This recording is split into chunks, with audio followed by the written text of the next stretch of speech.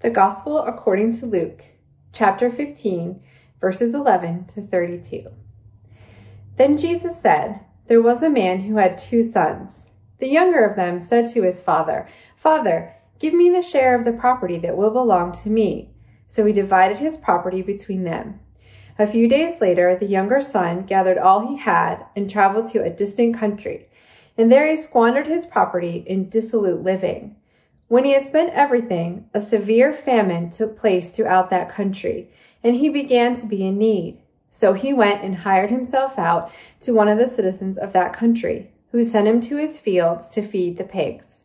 He would gladly have filled himself with the pods that the pigs were eating, and no one gave him anything. But when he came to himself, he said, 'How many of my father's hired hands have bread enough and to spare? But here I am, dying of hunger. I will get up and go to my father, and I will say to him, Father, I have sinned against heaven and before you. I am no longer worthy to be called your son. Treat me like one of your hired hands.' So he set off and went to his father. But while he was still far off, his father saw him and was filled with compassion. He ran and put his arms around him and kissed him. Then the son said to him, 'Father, I have sinned against heaven and before you. I am no longer worthy to be called your son.' But the father said to his slaves, 'Quickly, bring out a robe, the best one, and put it on him. Put a ring on his finger and sandals on his feet. And get the fatted calf and kill it, and let us eat and celebrate. For this son of mine was dead and is alive again. He was lost and is found.' And they began to celebrate. Now his elder son was in the field, and when he came and approached the house, he heard music and dancing. He called one of the slaves and asked what was going on. He replied, 'Your brother has come, and your father has killed the fatted calf because he has got him back safe and sound.' Then he became angry and refused to go in. His father came out and began to plead with him. But he answered his father, 'Listen, for all these years I have been working like a slave for you, and I have never disobeyed your command. Yet you have never given me even a young goat so that I might celebrate with my friends. But when this son of yours came back, who has devoured your property with prostitutes, you killed the fatted calf for him.' Then the father said to him, 'Son, you are always with me, and all that is mine is yours. But we had to celebrate and rejoice, because this brother of yours was dead and has come to life. He was lost and has been found.' This is the word of God for the people of God." Thanks be to God. In a ministry that defined the world, this teaching is among the most powerful, the most prophetic, and the most prolific. And it goes by a number of names. If we look in our Bibles, some of our Bibles will call it the parable of the 2 sons. And certainly, as we'll see throughout the course of this series, we'll learn from both sons. Some Bibles call it the story of the lost son. It's fitting because it comes at the end of a chapter about things that are lost being found. There was a lost coin, and a woman who refused to stop searching until she found her treasure. There was the story of a shepherd who had 100 sheep, but one had gone away. The shepherd left behind the 99 to go in search of the one who had been lost. What a beautiful image of God. That God would go in search of the one who was isolated and alone and oppressed. It's instructive for us that God would do so because we too are called to do so. But my favorite title for this parable is the parable of the prodigal son. And prodigal doesn't mean what I think most people believe it means. At least, it doesn't mean what I grew up thinking it means. I grew up thinking the word prodigal meant sinful, but it doesn't. The word prodigal means to be extravagantly wasteful. That's what the younger son was in the story. He was extravagantly wasteful with everything that he had been given. But if we look closer, we will see that all three characters in the story shared a degree of extravagance. That's part of the power of this parable and of this series, in which we will see pain and redemption, suffering and great hope. Today, we'll spend some time with the younger son, and in 2 weeks, we'll explore with the older son. Next Sunday on Father's Day, we'll see a father of tremendous love from the story.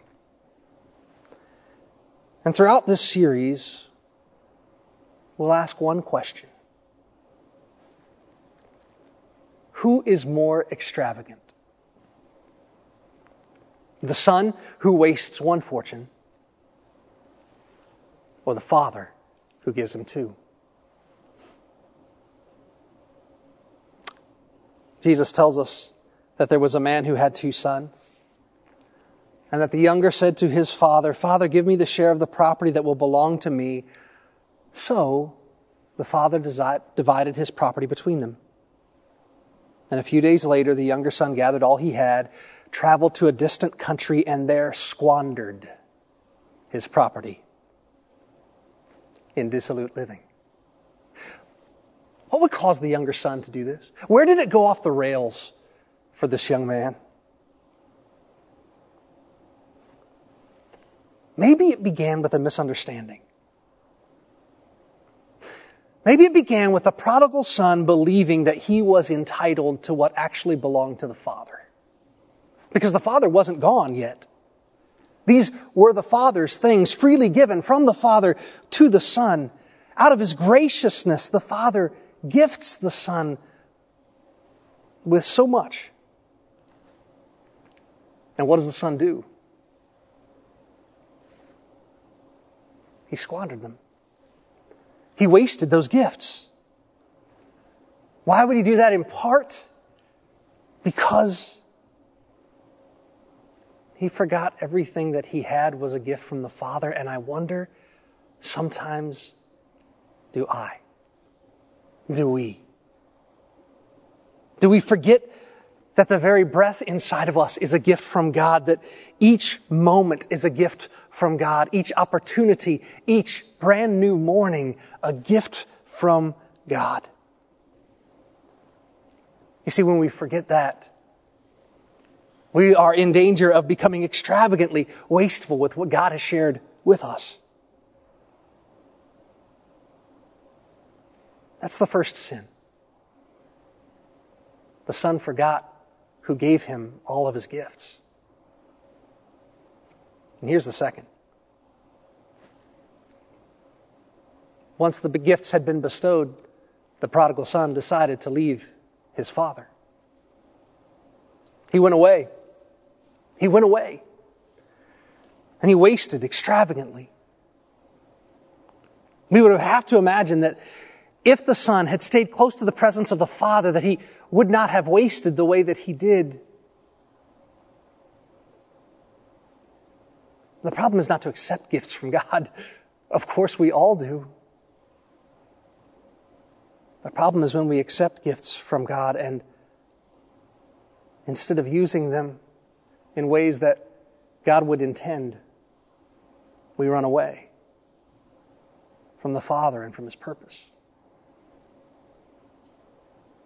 And all of this prepares us for a pressing question of the moment. The real question that's posed by the life of the younger son is simply this: where am I being wasteful? Particularly, have I been wasteful with the very heart of God's gift to me? What is God's greatest gift to us? How do we fundamentally understand the salvation that God has given? For some of us, this is going to be review because a couple of years ago we talked about the powerful narrative of the Exodus. The great story of freedom in the Old Testament. On the night that God freed God's people in the Exodus, the people participated in a festival, a feast. it became known as the Passover. And it was a celebration of their liberation, of their being set free by God. And if we fast forward over 1,000 years, on the night that Jesus Christ was preparing to give himself up for the world, he too was celebrating a festival, the Passover. I have a friend named Jason Michelli. He wrote a book called Preaching a Better Atonement. And in that book, he says that so often we believe that the primary work of Christ was simply to forgive our sin. But if that were the case, the death and resurrection of Jesus would have taken place on Yom Kippur, the Day of Atonement for sin. It doesn't. It takes place on the Passover. What does that tell us?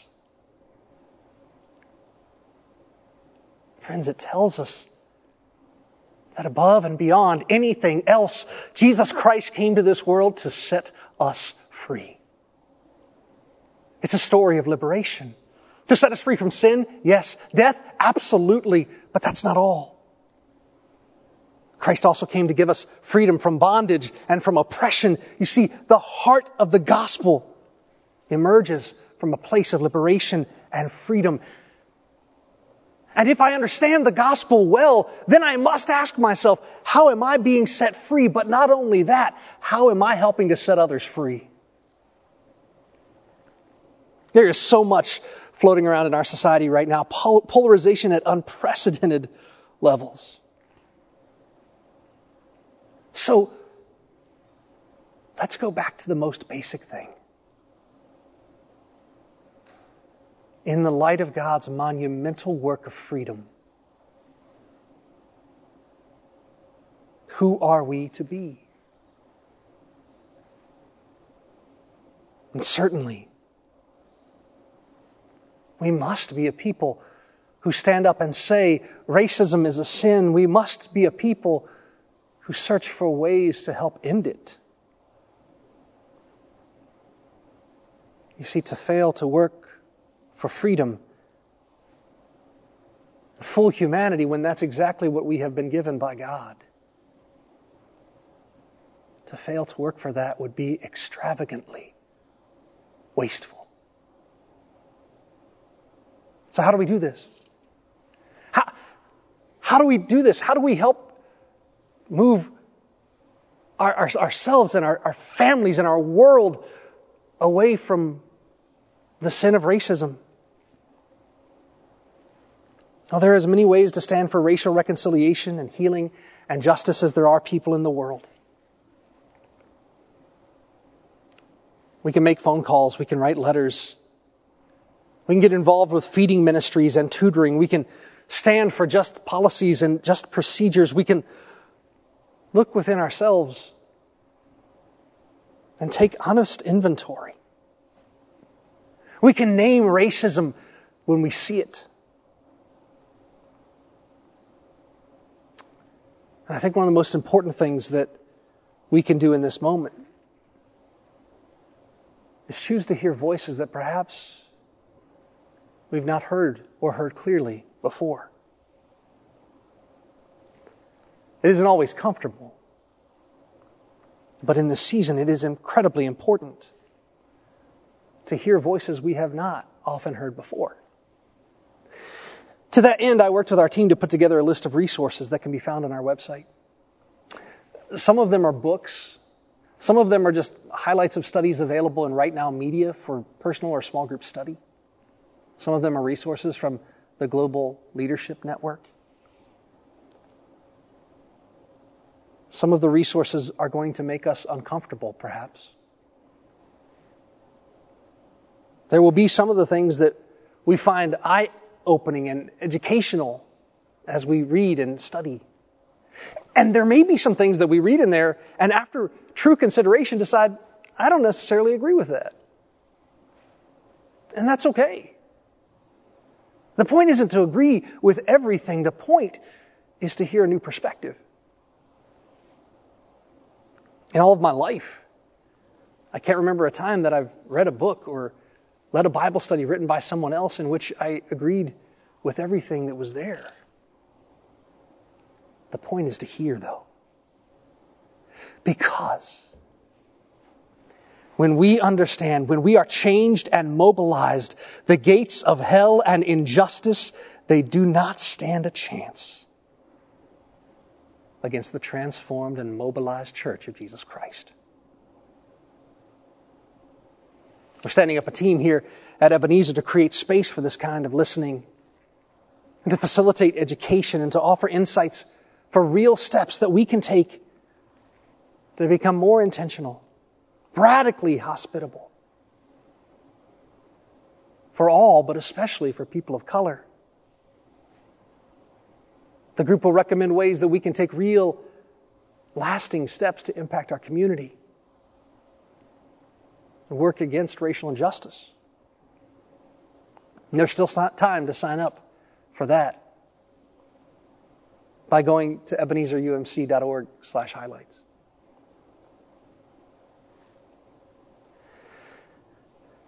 I can't remember in my life if I've experienced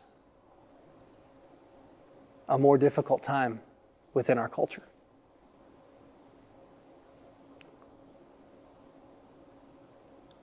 Nor can I recall a time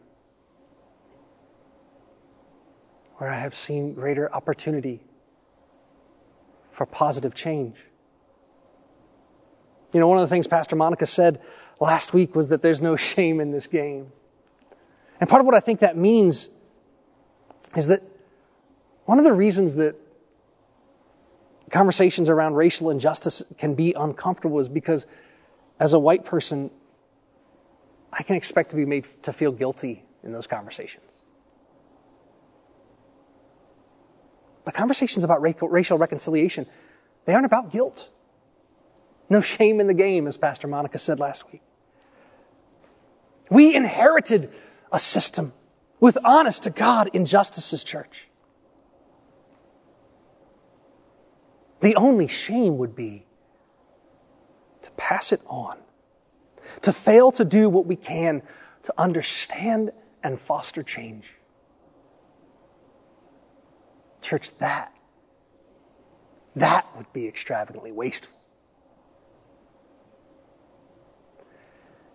This brings me to a second thought about the prodigious nature of what we can waste sometimes. This one is also very real in this moment. Our relationships and the words we use in the midst of relationships. Now, I'm still learning. I don't certainly understand the fullness of racial challenge. I don't know what it's like to be anything other than what I am and who I am. I'm still learning, but in recent weeks, I've seen some things that have broken my heart. And so many are outraged and should be. I love what Paul writes in Ephesians chapter 4, verse 26, by the way. He says, be angry, but do not sin. I've seen people become extravagantly wasteful with relationships and words in recent weeks. My best friend from college was a guy named Cody. He was a political science major. I was in the Department of Religion and Philosophy. We had a lot of great conversations. And I remember one time that Cody shared with me an idea he was learning about in one of his classes, something called the wedge issue. The wedge issue is a tactic often used in political campaigns to insert wedges, create division. And it's a tactic used by people on all sides. It divides. My guess is we've probably seen this happen. And one of the divisions, what I perceive to be a false division in recent weeks, has been the notion that I have to choose whether I will stand against racism or stand with law enforcement. That strikes me as a false divide. There are numerous examples of the abuse of power and systemic racism. And when abuse of power occurs, it should be swiftly and fully addressed. And at the same time, it is true that the majority of law enforcement officers acquit their duties honorably and are disgusted by those who don't. This can't be an either or. It can't be our either or. So then what does a faithful stand look like in this moment? How about this? I am for people being honored as made in God's image, and against any time their God-given freedom is unjustly infringed upon, especially because of their race. I'm for zero tolerance when it comes to the abuse of power and violence, and in favor of those who take a stand for what they believe and who acquit their duties with honor.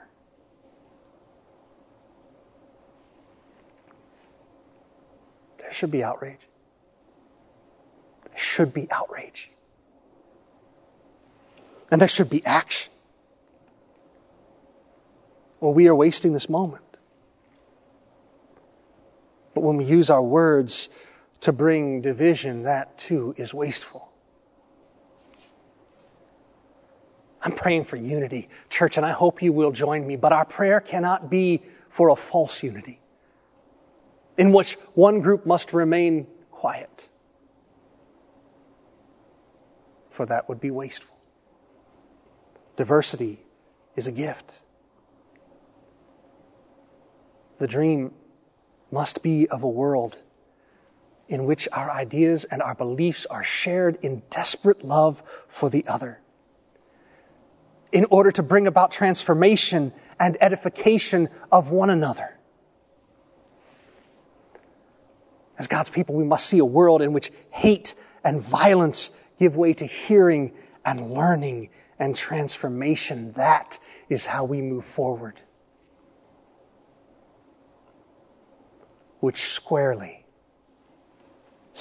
brings us to the question of hope. Where is the hope? If we go back to our story, you know what we see? We see the Father's waiting. Everything that went wrong when the prodigal left the Father's side was made right when the prodigal came home.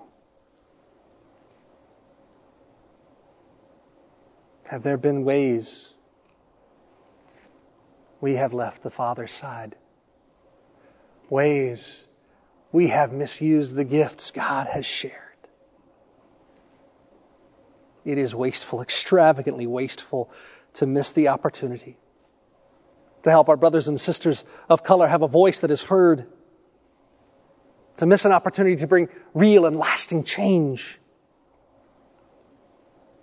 It's wasteful to choose division when God over and over again calls us to true relationship and a just unity.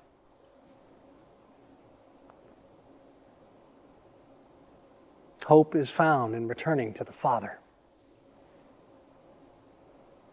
in using our gifts as God would intend to bring true liberation. In the story, the son came home. He came home with humility, ready to serve. He came back to community. He came back to relationship. And I've started to see hope. Let me be clear about that. Hope is not everything calming down again. It is in seeing the injustice and choosing to overcome it rather than be overcome by it. I see hope in all of you. I made a lot of phone calls this week. I heard people in our congregation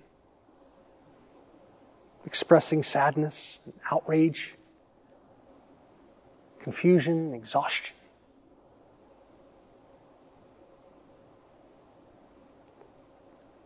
But I also heard them say that they were growing,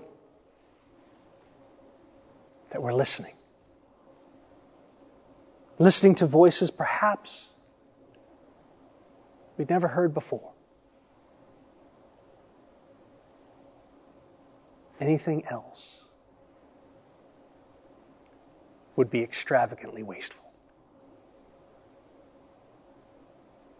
Let us pray. Heavenly Father, we give you thanks for the great story of freedom in the world. The story of Jesus Christ, who came to liberate us, to set us free from sin and death and fear. He came to set us free from injustice and tyranny. And Holy God, you have placed the call upon our lives. You have placed the call upon our lives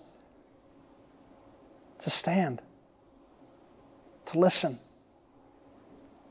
to build up relationship, not tear it down.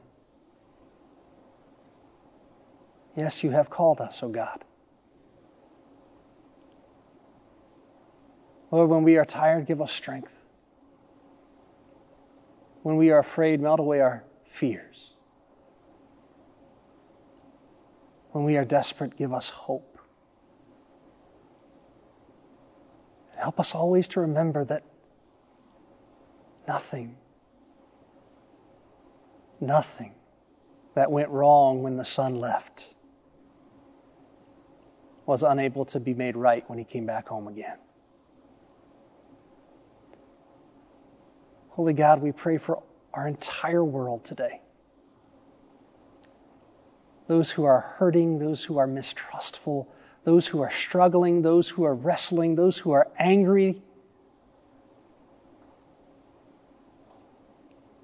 And we ask that you would help us be your light, your hands, your feet. You would help us be your people. We pray these things in the name and to the glory of Jesus Christ our Lord. Amen.